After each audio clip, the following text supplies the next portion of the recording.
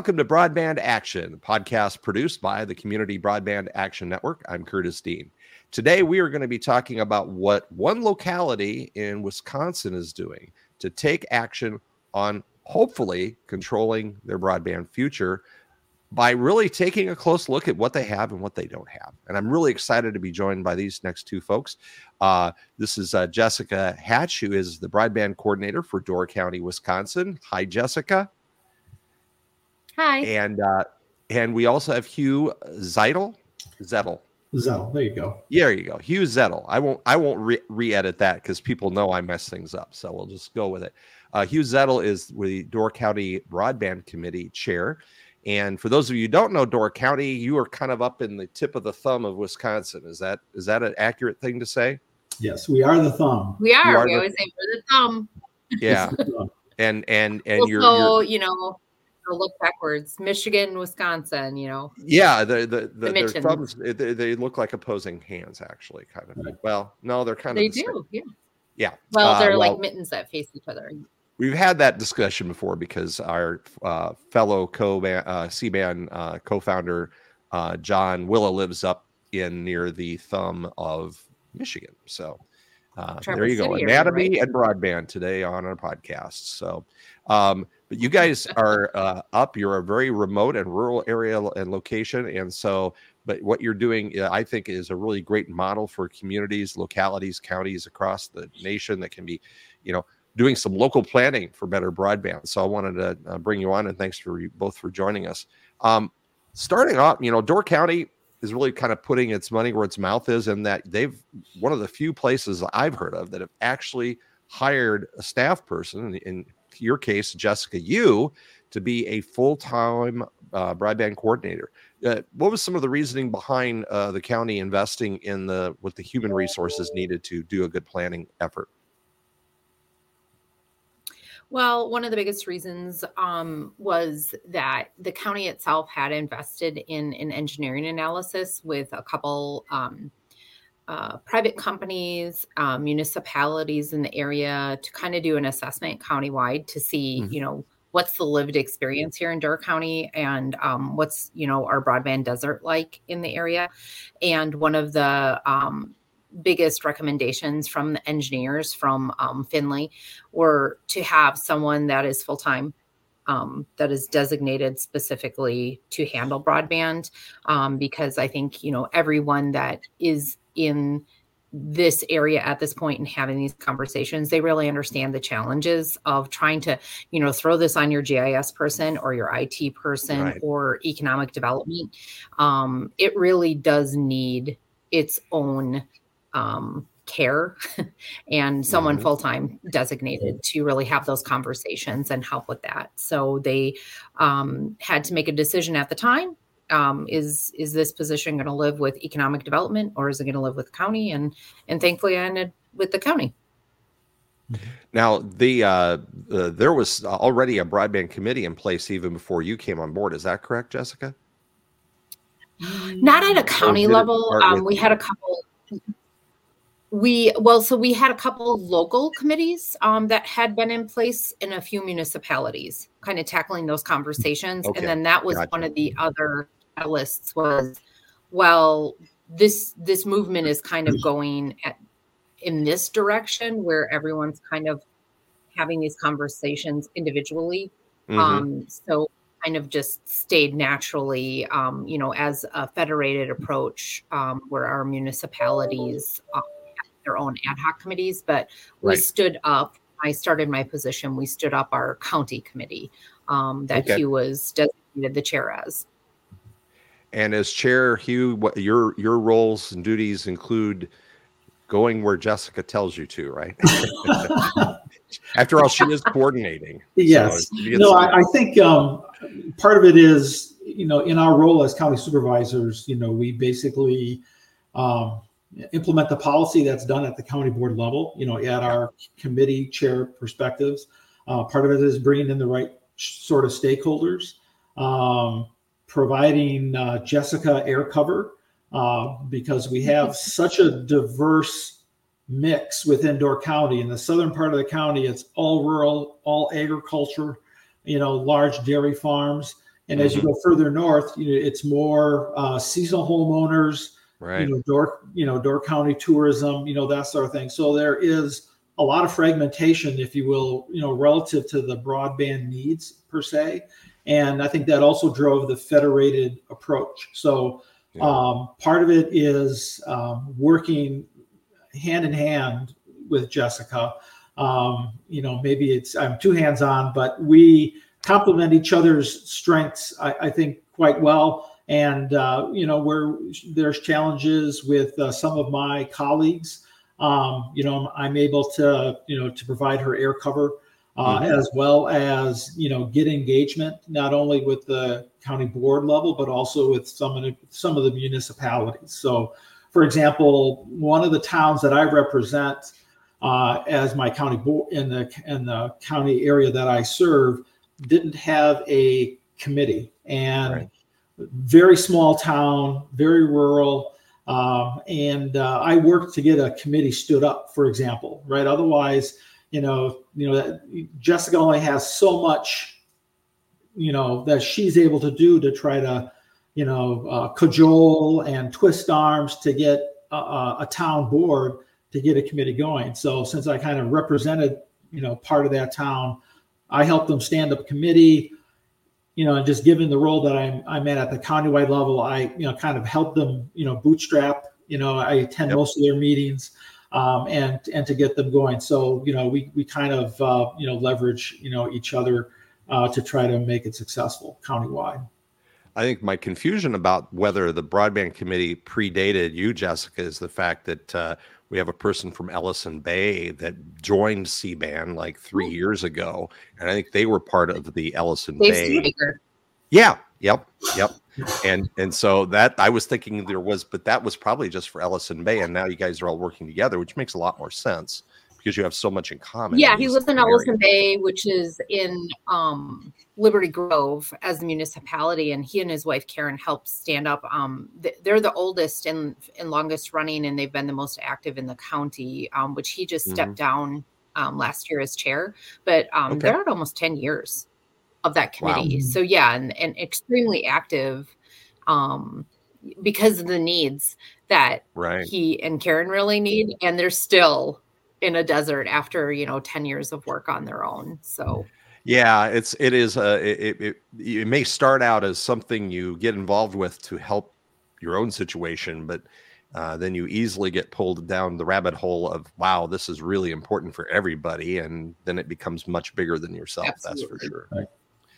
Now, talk about the process that you've been engaging in Door County. From when you kind of started the efforts, what have you done to this point, and where do you stand with your process? Well, I think things really got rolling with the engineering analysis. That wrapped up kind of January, February of 2022. And then that, turned into the process to try to find someone as the coordinator. And once we had our committee on board at a county level, it was really digging into what direction we wanted to go and the things that we wanted to get started on. One of the biggest pieces of the puzzle were making sure that we had some ad hoc committees out there at municipal levels to get that feedback and have people involved at a grassroots level in each municipality. So some of those were underway, and the county administrator had asked those municipalities to do that a little bit prior to me coming into my role. And then there was a lot of outreach and follow-up to kind of push that boulder along so that we would have those. And then, meeting Hugh, us getting to kind of know each other and have that conversation, like where are we going to go with the committee? How are we going to kind of tackle these things? And, we had to get a charter going and make sure that we had all the stakeholders we needed. And then really it was kind of determining, we all have this long-term view of BEAD funding. So what we kind of looked at was like, well, what are the things we need to tackle to look at qualifying for BEAD funding as a community? So, and then, breaking it down into an approachable format for us to agenda things and getting feedback from our committee members on things that they felt were important for us to tackle.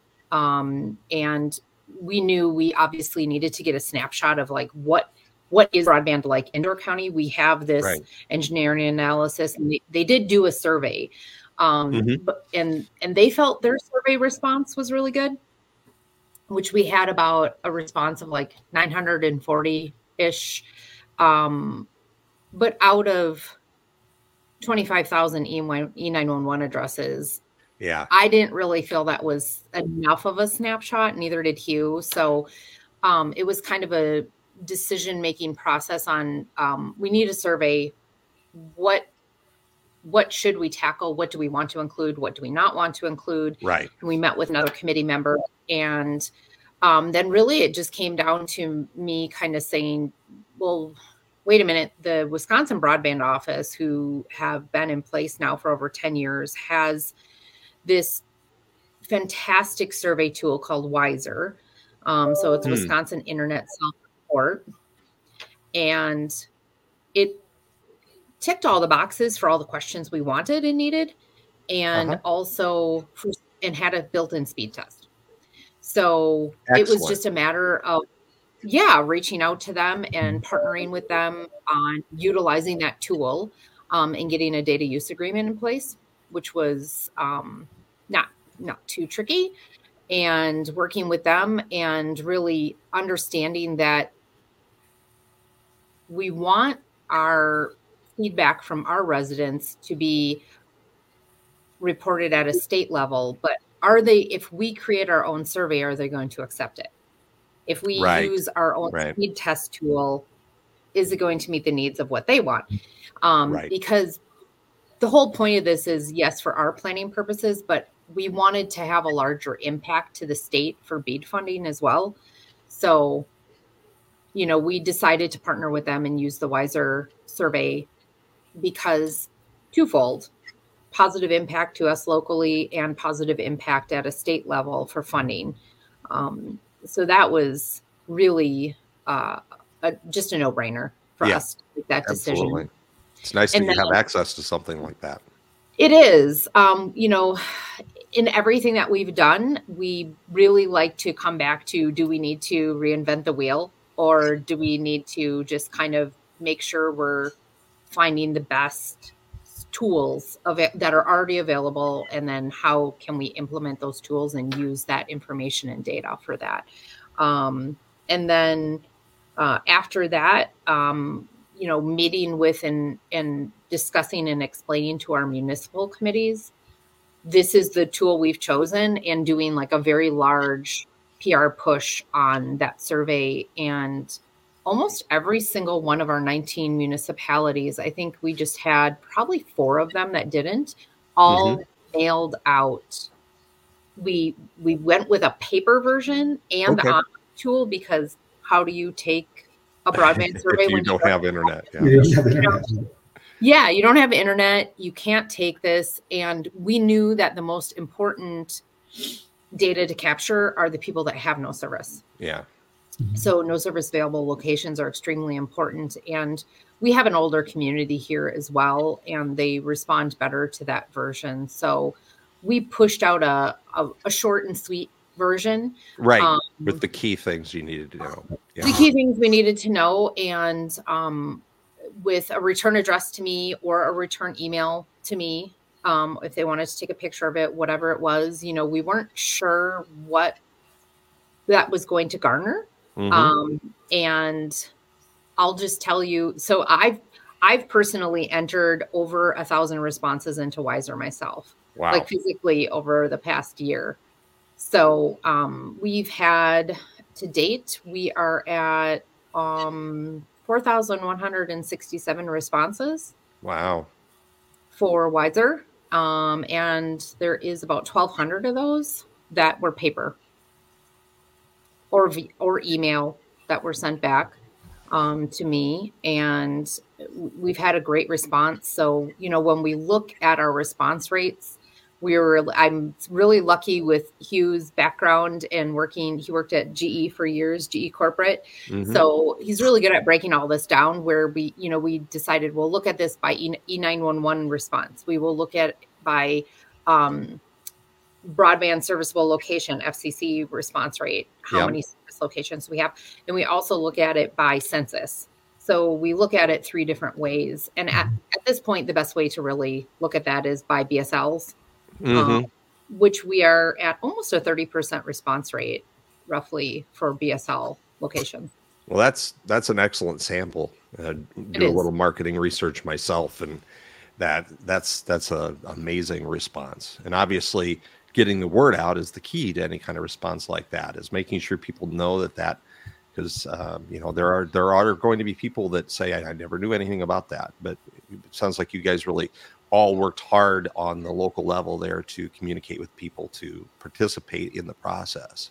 Yeah, those municipal committees really did. And we were fortunate enough that those municipal boards did approve for them to physically mail it out and pay postage to send it out to their tax bills. Right. Yeah. Right. Yep. And then the municipal leaders also did things, Curtis, such as engage with their school boards. And so when they would, do the signups in the fall for school, right, that'd be part of the kit. So you get parents, to, make sure they can provide feedback. Since we are so rural, COVID was very painful in terms of not being able to do remote schooling with folks that didn't have broadband access, or because even our cellular coverage is very spotty in a lot of areas. They tried hotspots and hotspots didn't work. So school districts were very important stakeholders and champions with us to get the word out and to get the survey done. I think the other part too is getting the visual feedback of it. And I think that's where, the other strength that the county has is a very good GIS department. So the fact that we were able to do the data sharing agreement that Jessica talked about, and then basically, if you will, light up a municipality with, dots showing whether you had service. What did the Ookla speed test, provide? Right. Where do we have pockets of no coverage? So then to visibly see that, help reinforce to the municipalities that, hey, this is a big deal, or why is this pocket not responding? Right. Yep. So that sort of feedback, being able to show them, here's where the survey is deployed. Here's the response we're getting. Here's the results that we're getting.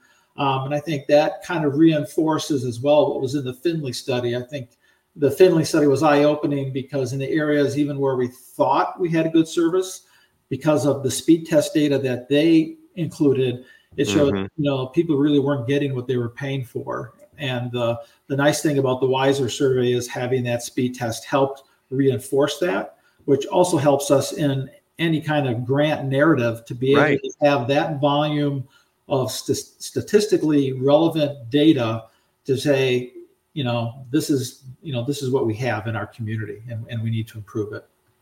And that's, one of the struggles that we've had in the broadband industry, especially with funding opportunities, is the maps, and the fact that most maps are based on provider self-reported maximum speeds or available speeds, and not that there's always in many cases a big disconnect between what the provider is saying and what the person is experiencing. So kind of having that ground truth on that really makes that help.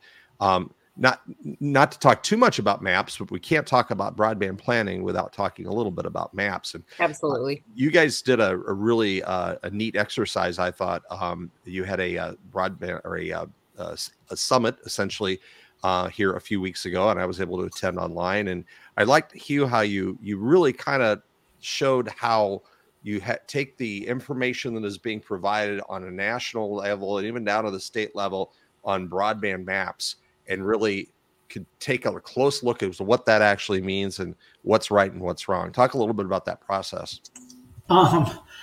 Yes, it's I live in town of Sevastopol, so I've been helping that committee with their kind of evaluation exercise and with their effort in getting broadband for their 3,000 citizens.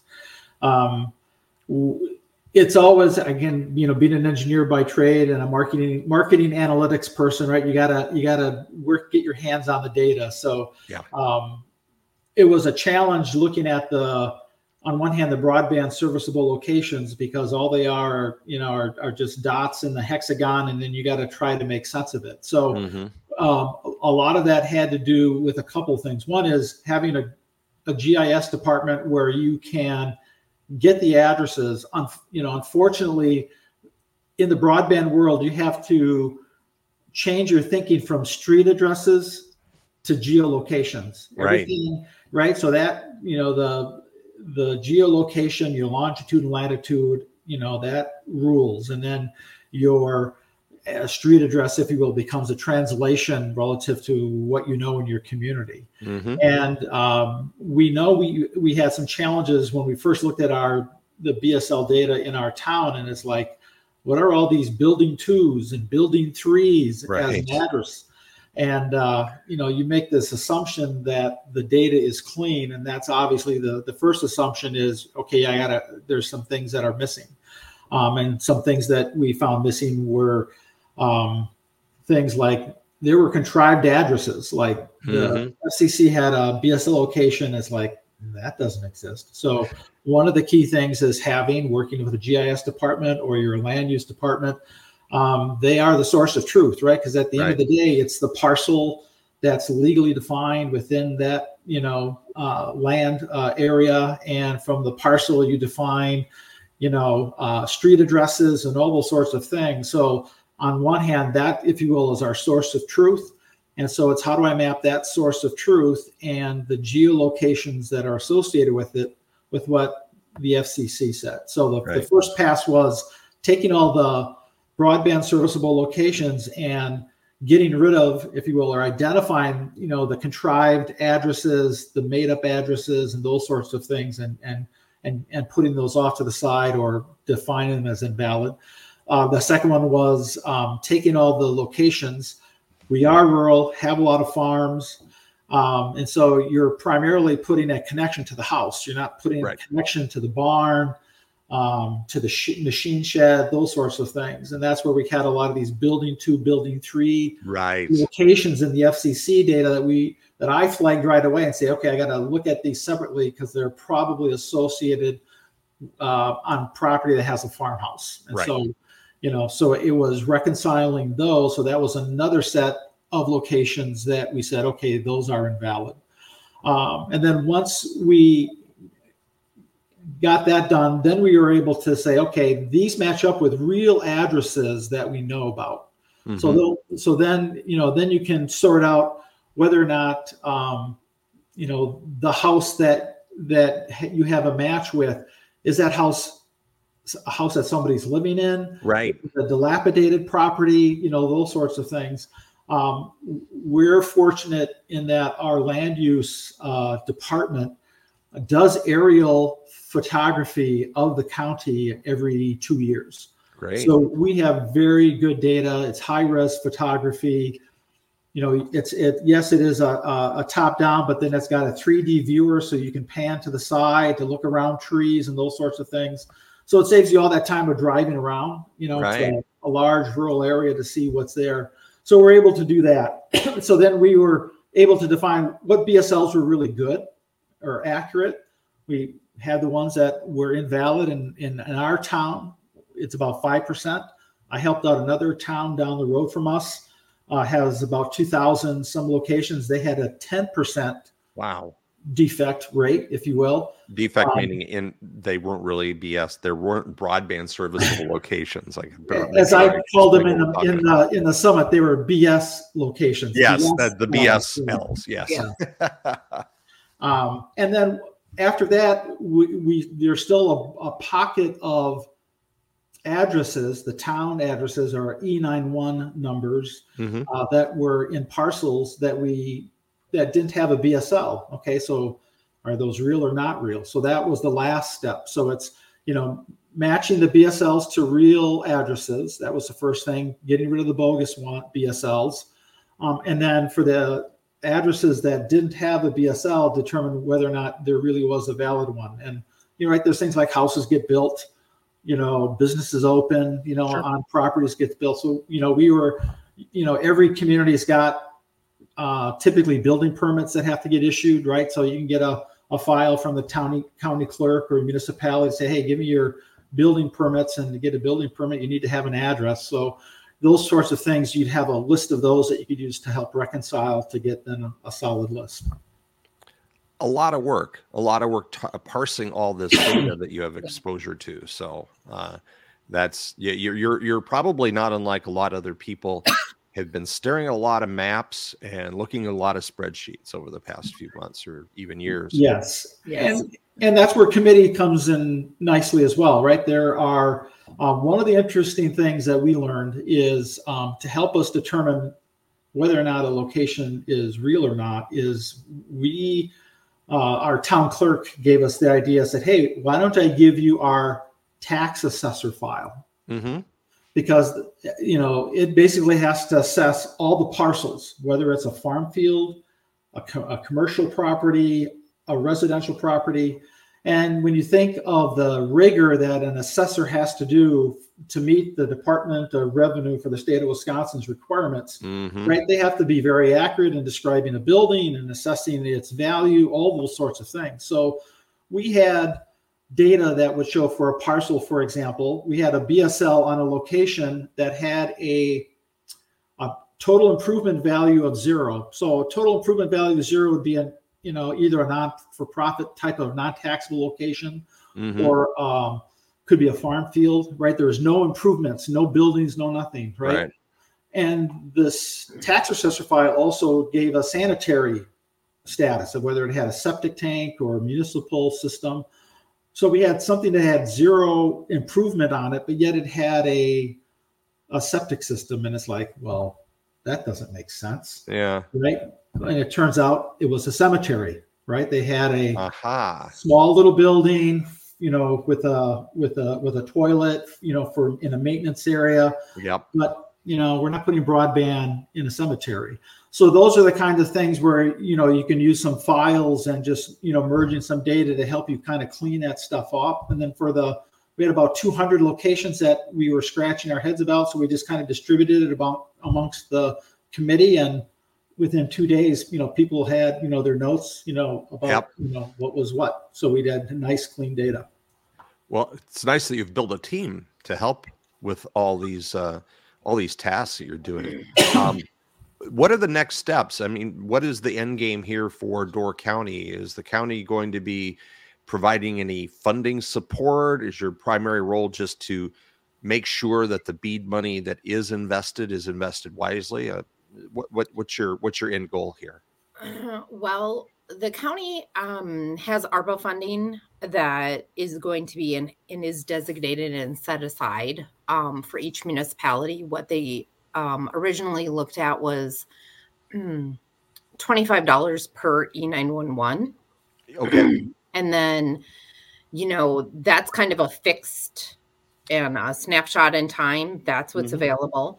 So what we kind of came up with discussing with the county administrator is kind of our own internal little like broadband grant for the municipalities, and things that are approved uses, if you want to use this towards an engineering analysis, or if you want to use it towards infrastructure or digital equity and inclusion. They just need to meet the needs on the requirements, having a committee, having discussions, addressing certain questions that we want them to talk about, and making sure that they can tick the box and say, like, we did look at this, we did these, these small activities. We want to apply for our funding. This is what we're going to use it for. And then the county committee will review it. And a majority of them are using that towards matching funds for grants with providers when they are applying for grants, unless they have their own ARPA funding set aside that they're still saving and wanting to use. Right. That's kind of the end game here is making sure that each municipality has they've issued a request for proposal. They have found an internet service provider to partner with in a public-private partnership to apply for fiber to the premise for all locations and businesses under their municipal boundaries. And then utilize the funding that they have available if they want to for matching funds, and then build out under those municipal boundaries and in those relationships and under their public-private partnership to make sure that everyone is served under those areas. So that's been our strategy the entire time. Well, the exercise that you're going through is something that I think is amazing. And that's why I wanted to spotlight what you guys are doing, because this is how other communities learn, is by watching the examples of communities like Door County that are really trying to provide some guidance and help ensure that their residents are served better by the time this whole process is over. Just real quick, what has been the response from the provider community in Door County? Have they been participants in the process, and do they seem to be willing and interested in filling some of these gaps that are identified? Well, it's definitely changed, from when I started my position in April of 22 to now. That has kind of taken a different course. At the time, we had one provider that was a CLEC that was willing to do work in the area. And what happened with all of these other ad hoc committees getting stood up and the process kind of growing and shifting and changing was we were able to get a lot more interest from other providers. And some of that was I was at Fiber Connect 2022 in Nashville and getting outreach from providers. But really the focus in the area has been to partner with local providers that are in the area, and or the shift recently has been a lot of partnerships with ILECs, just because we have some pretty massive make-ready challenges in the area. So it's a lot easier for them to meet the needs and for aerial deployment and not have to go through the same make-ready process. Yeah. As soon as the BEAD funding became real, around the middle of this year, the ILECs, if you will, came out of the woodwork. I mean, yeah. It was a lot of small regional players, CLECs. If the ILECs participated, they only did part of a community, not all of it. And it's to the point, Curtis, where not only are we seeing ILECs partnering as part of the RFP process, we're seeing them in this latest round of the capital project fund that the Public Service Commission has put out, where there's $42 million available. We have seen some ILECs just independently on their own go for funding in parts of the community, which we never would have imagined before. So they're being aggressive on their own part, which was a big surprise. There were some towns that weren't ready yet to make a decision on their RFP process, or some are going to reissue their RFPs because they've seen more interest from ILECs. But in this recent funding, there are a couple of the ISPs that are in these ILECs that just put a request in really without partnering, which was kind of surprising. But it just shows how aggressive and the mentality's changed, relative to going after the BEAD funding, or getting ready to go after the BEAD funding. Yeah.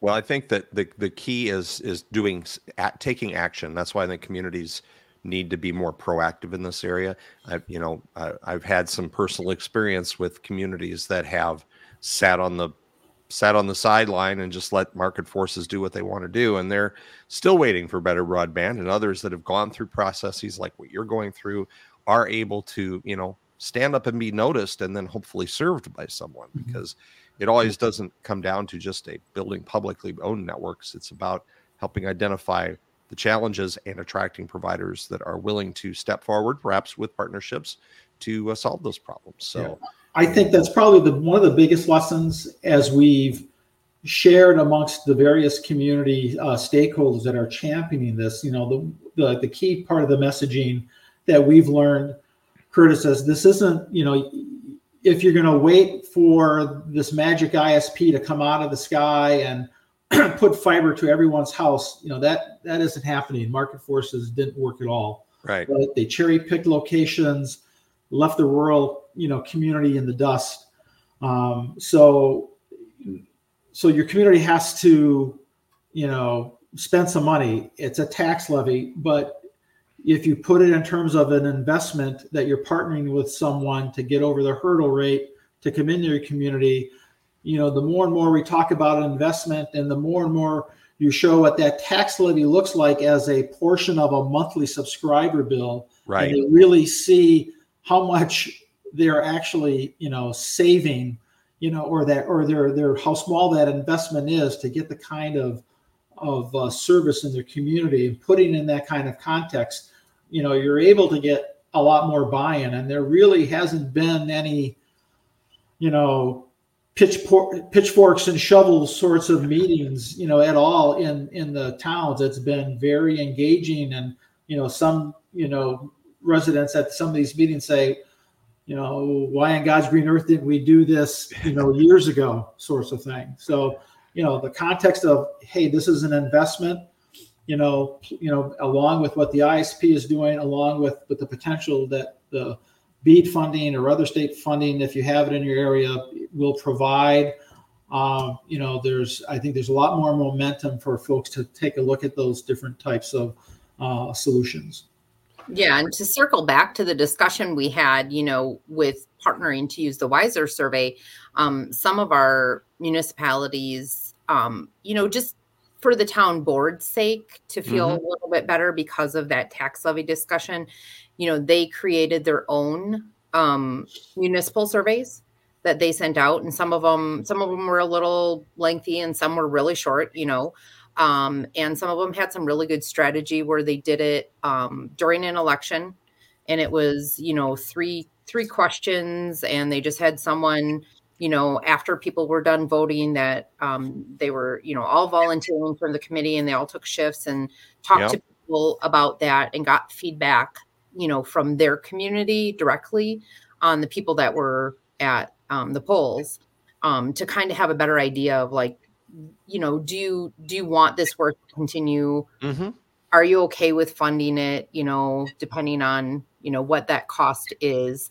And are you interested in being involved or volunteering? Right.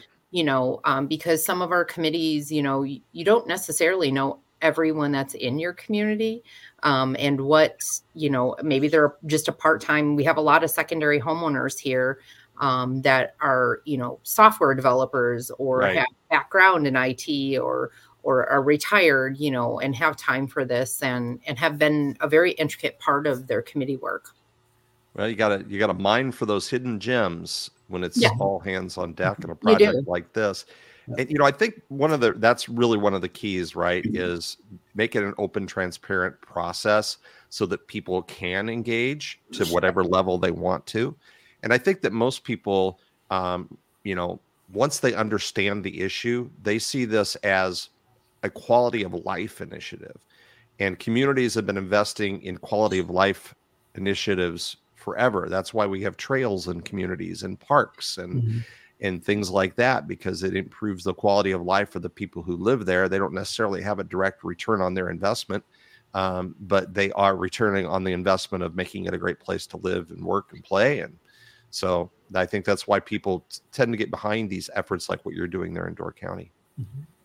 Well, I want to really thank you both for coming on today. It's been a great discussion, and want to thank Door County for being a C-band community member. Thank you for joining in our little network here, and hopefully the information that folks learn by enjoying the podcast today will come in handy as they maybe look to do their own local planning. So I want to thank again our guest today, Jessica Hatch. She's the broadband coordinator for Door County, Wisconsin, and We've got Hugh Zettel, who is the chair of the Broadband Committee there. Thank you both for joining us. Thank you so much for having us. Appreciate it. You bet. And we'll see you all next time here on Broadband Action.